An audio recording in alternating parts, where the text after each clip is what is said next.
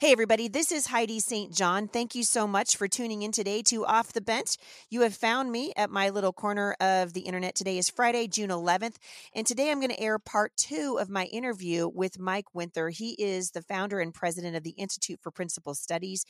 And yesterday we had a very interesting conversation about what's happening in the church. What is the role of the church? Where does Romans 13 fit into all this stuff? Today, we're going to continue that conversation, and it's going to be exciting. Get out your notepad and a pen. You're going to want to take notes. Stick around. I think you're going to be encouraged.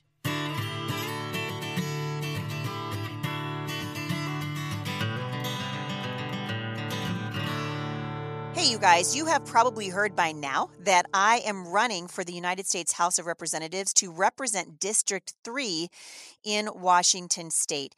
And I wanted to let you know that there are a couple ways that you can help us. First of all, follow me on all of my campaign social media platforms. You can find Heidi St. John for Congress at Facebook. You can also find me on Instagram. And of course, sign up to get on the mailing list at Heidi St. John for Congress.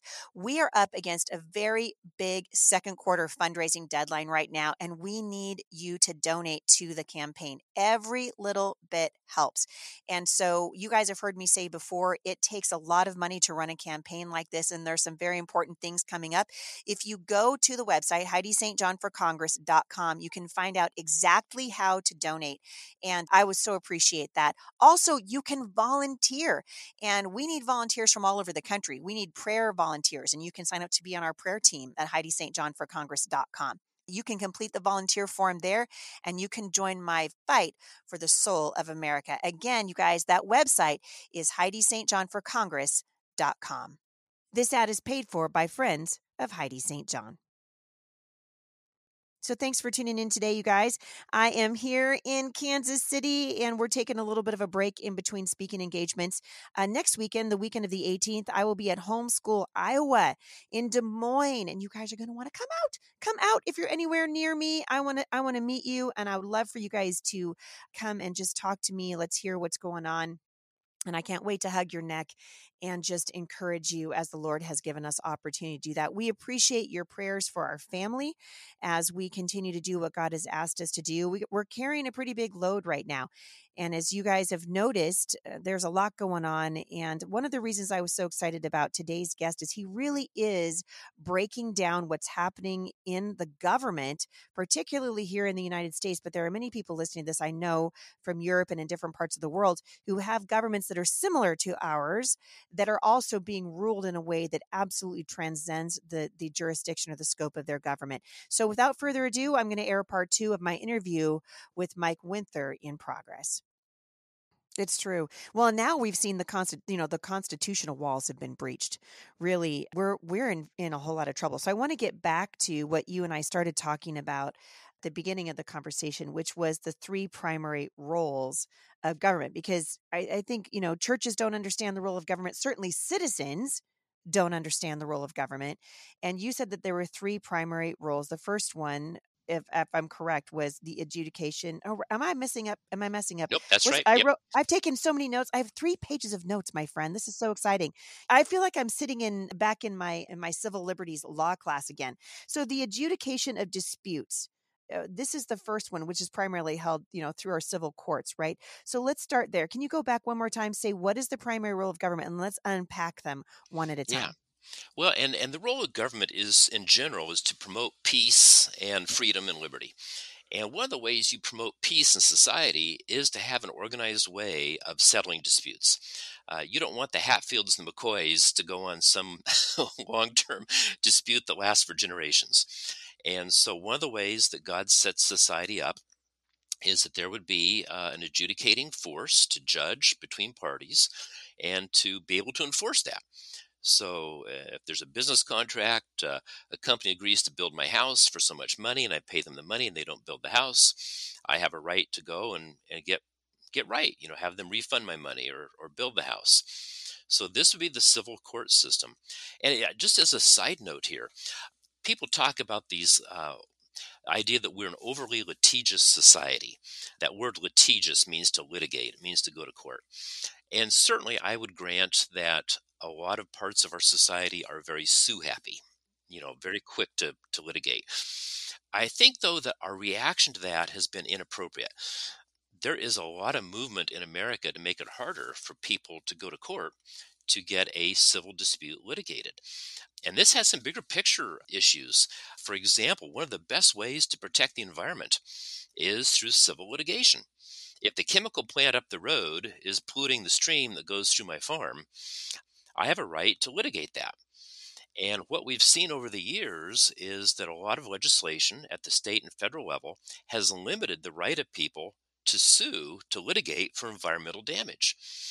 So when the Environmental Protection Act was passed way back in the 60s, it gave the federal government sweeping powers that it probably should not have to protect the environment. But the way they sold it to big business was that they were going to protect big business from lawsuits.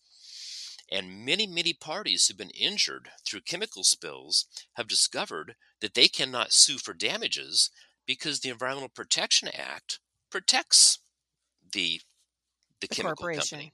Yeah. Yep. And so I think we have to recognize that litigation is an important role of government, and I'm not that concerned that we're overly litigating. Certainly, we do litigate for transient and light reasons that we ought not be, but this just requires having good juries. But anyway, that is the first role of government, is to litigate those disputes. And the second role is the protection of the citizens' rights, right? And you were saying that we do this by punishing the evildoer. Yeah, and a lot of people take this to saying, oh, we have rights, and we need to define what a right is. Some people say, oh, you've got a right to housing or right to health care. Well, we better define what we mean when we say a right. A right, in a political sense, is something given by God that governments should not infringe on. That is what rights are. And there can be no right that requires the violation of someone else's rights. So if we say that Mike Winther has a right to housing, and if the government's going to pay for my housing to give me that right, for government to give me the right to housing, it has to take money or assets away from someone else. That means that housing is not a right in that sense, because there can be no right that requires the violation of someone else's rights. So if we say I have a right to housing, what that really means is I have a right to pursue housing. I have a right to get a job, to save money, to buy a house, or to build a house. I have the right to pursue those things, but I don't have a right to be guaranteed housing, because the only way to guarantee Mike Winther housing is to take away someone else's property. Well, that means we have to violate their rights. Man, are you running for president anytime soon? No Because time I soon. I No, would we're support going to put you. you in Congress, and then Okay, okay, I'll okay. just keep teaching government. We'll just take it. Well, I did think this is so important because what you see, especially in the younger generation, and it was so interesting. I just got done speaking in Illinois, and I was talking about socialism. I was actually talking about cultural Marxism and socialism, what the difference is, and why I see socialism so dangerous to the country. Well, a woman came up to my table afterwards, and she was offended, and you are so short-sighted. She said it is the role of government. She said everyone has a right to housing and a right to health care and a right to this and a right to that and a right to education. And so I challenged her. I wish I would have had your simple definition, because I challenged her by saying, why is I said, what you're saying is this person has a right to housing, and so you're asking Heidi St. John whether I want to or not to take the money that I have been working hard and give it to this person who may or may not have been working, and therefore you disincentivize the worker. But your definition is so much more simple. It basically means the same thing, but it's a much more simple definition. And property rights are a key right. As a matter of fact, if you study Scripture, you'll discover that our God is the God of private property, not collective property. You see this throughout the Old Testament and the New Testament. In my 20-hour Biblical Principles of Government class, I have a whole segment on the concept of property in Scripture. And our God is not a God that wants collective property. It's not a communal relationship. He wants individual private property. And if we're going to redistribute from one and give to another, to give everybody housing and health care, that means you're taking away property. Now, property may not be real estate. Property in this sense is anything you own. So property may be cash in your bank account. And what happens is we say, oh, wow, there's some people that can't afford health care, so we'll redistribute wealth to give everybody free health care. And then pretty soon, a lot of people who could afford housing before, they cannot afford housing now because they're busy paying for someone else's health care. So now it's a chain reaction, it's a domino effect. So now people who could provide for their needs before can't. So now we have people who before could afford health care and housing, but now because they have to pay for someone else's health care, can no longer afford their own housing. So now we have a housing program, and that means we're going to tax more people, and we'll tax them more. And pretty soon, no one can afford anything. Yeah, and that's rapidly where we're heading. The other thing I think is so interesting, and we're seeing exactly what you're saying play out right now in the Biden administration, who basically have disincentivized people to go back to work because the government is giving them handouts, and the government is giving them, many of them, more money to stay home than the employer could afford to give them to work. And so they're not working. Therefore, you lose the dignity of work. Right? There is a dignity in hard work and saying, I earned that, I deserve that, I worked for it, and sitting on your couch and just collecting a check from the government. Yeah, and what we're doing now is we're reducing the productivity of our economy. Inflation is something we're going to become reacquainted with in America. And the price of any good has to do with simply a supply and demand formula. Price is determined by the intersection of supply and demand. And prices will go up if we increase the supply of money, and that's what is happening. Uh, Basically, 20% of the dollars in circulation today were not in circulation a year ago. That is terrifying. So we've increased the money supply by 20%, probably a little more in the last year. So we're So going if to see massive inflation. I think so. And then because we have more money chasing goods, prices go up. But wait a minute, we now have incentivized people not to produce. So we have fewer people producing. So now we're increasing the scarcity of goods and services. So it's a double whammy. We are increasing price on both sides of the equation because we've increased the money supply, therefore the demand, and we've incentivized people not to work, therefore decreasing supply. So it'll be a double hit on price increases. And we're seeing that already. Yeah, we really are. I mean, and in Washington State, like the price of lumber is up. I think it's 1,000%. It's crazy what's happening. It is absolutely crippling the housing market in Washington State. And people are saying, look, I can't, the house that I bid on, that you said you could build for me for 300,000 is now going to cost me 700,000. Well, therefore, I can no longer afford the house, and the builder is out the contract because the would-be homeowner has gone to the bank and lifted his hands up and cried uncle. And we saw all of this happening as a chain reaction of bad leadership and very, very bad decision making coming from the highest positions of authority in the country. And going back to that proper role of government, there's no proper role of government that says government should be manipulating the money supply. That is not a proper role of government. It's debatable whether government should even issue money. Our Constitution only allows the federal government to create coins. It does not allow our government to create paper money. And if you notice the Constitution, the federal government is given the power to coin money, not to print money. And people think, well, it's all the same. No, Madison records at the Constitutional Convention that they discussed paper money. And they had just seen inflation with the Continental Dollar and the Continental Congress inflating the money supply to pay for the Revolutionary War. They knew that governments have a tendency to inflate paper money. And so they intentionally worded the Constitution to only give the federal government the power to coin money. That means you have to have a precious metal to start with. And so having the federal government Enter the involved in Federal paper money, Reserve. that's right. And is the federal really quickly, I've talked about this a couple times, but can you really quickly tell people why it's so backward that we even have a Federal Reserve? Yeah, well, the Federal Reserve puts the control of your economy in the hands of a bunch of decision makers in a smoke filled room. That's right. Uh, Not elected officials. These are not people that we voted to elect, right? But they're controlling the flow of money, correct? and yes, they determine the money supply, they determine interest rates. They have more levers and dials for controlling the economy than you could ever imagine. And I believe it's totally unconstitutional. We experimented with central banks a couple of times in the 1800s. They were always repealed. And then in 1913, we got our third experiment with the central bank, which is stuck, unfortunately. And this is why we have the booms and busts that we have in our society. The housing boom of 2006, 7, and 8, and the crash. is totally laid at the feet of the Federal Reserve System. Well, and it's interesting because my family was a part of the failure of these banks in 2008. And eventually we had to give our house back to the bank through something called a deed in lieu of foreclosure, realizing we had gotten what we learned later was a junk loan. And the Federal Reserve, every time they jacked up the interest rate, man, our payment was skyrocketing, was unbelievable.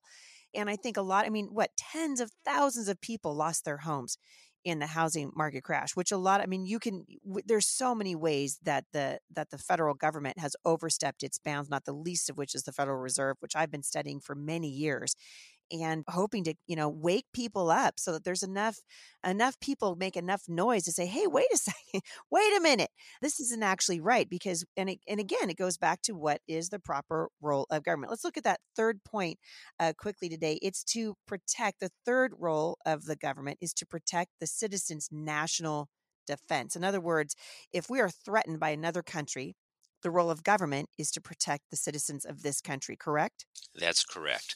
And it's really very similar to the second role.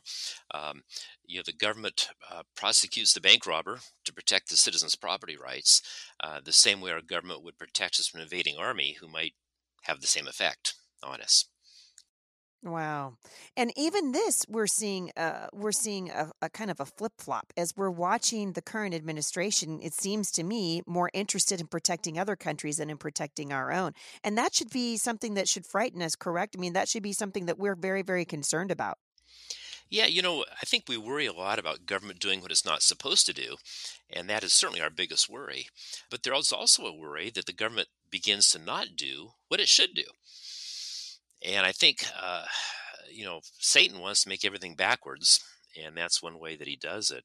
Um, and so, yeah, we weaken our national defense, weaken border protection, a variety of these things that are national defense related categories. And we spend a lot of money protecting other nations, but how well do we protect our own?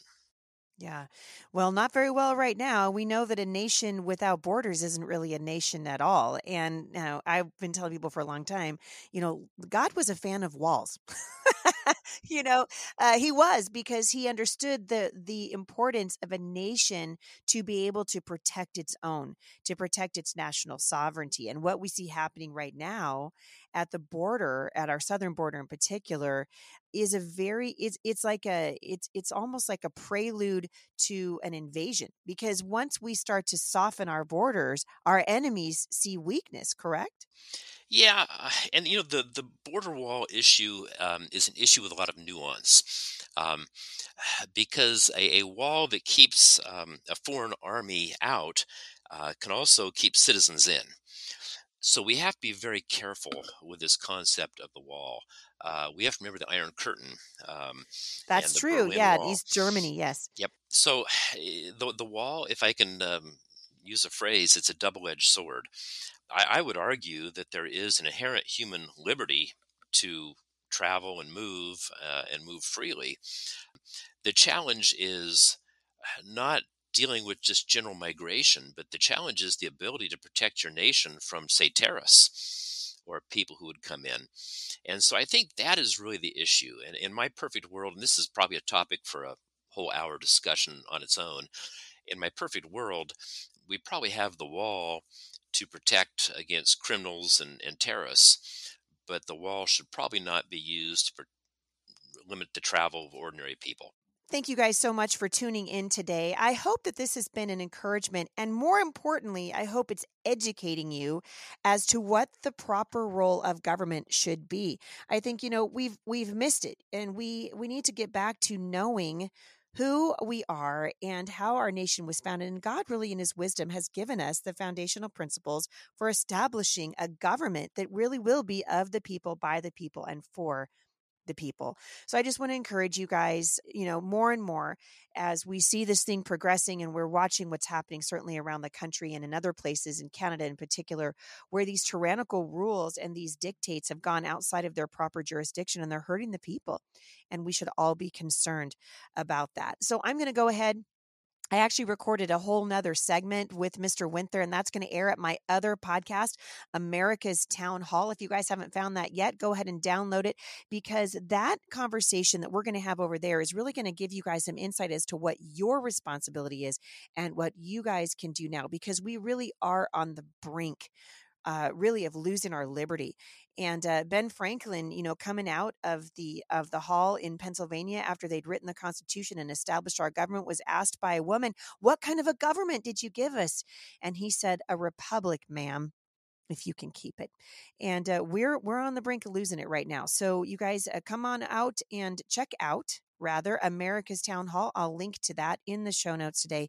And we're going to talk about COVID and civil government, a question of jurisdiction. Also want to remind you guys that we are working our way through the book of Jude over at Mom Strong International. This is my ministry to women, and I hope you guys will check it out. I have been burdened over the last 5 years as I have come to believe and understand that the church is not doing all that it should be doing to equip mothers who really are equipping children for the battlefield. And it is a battle.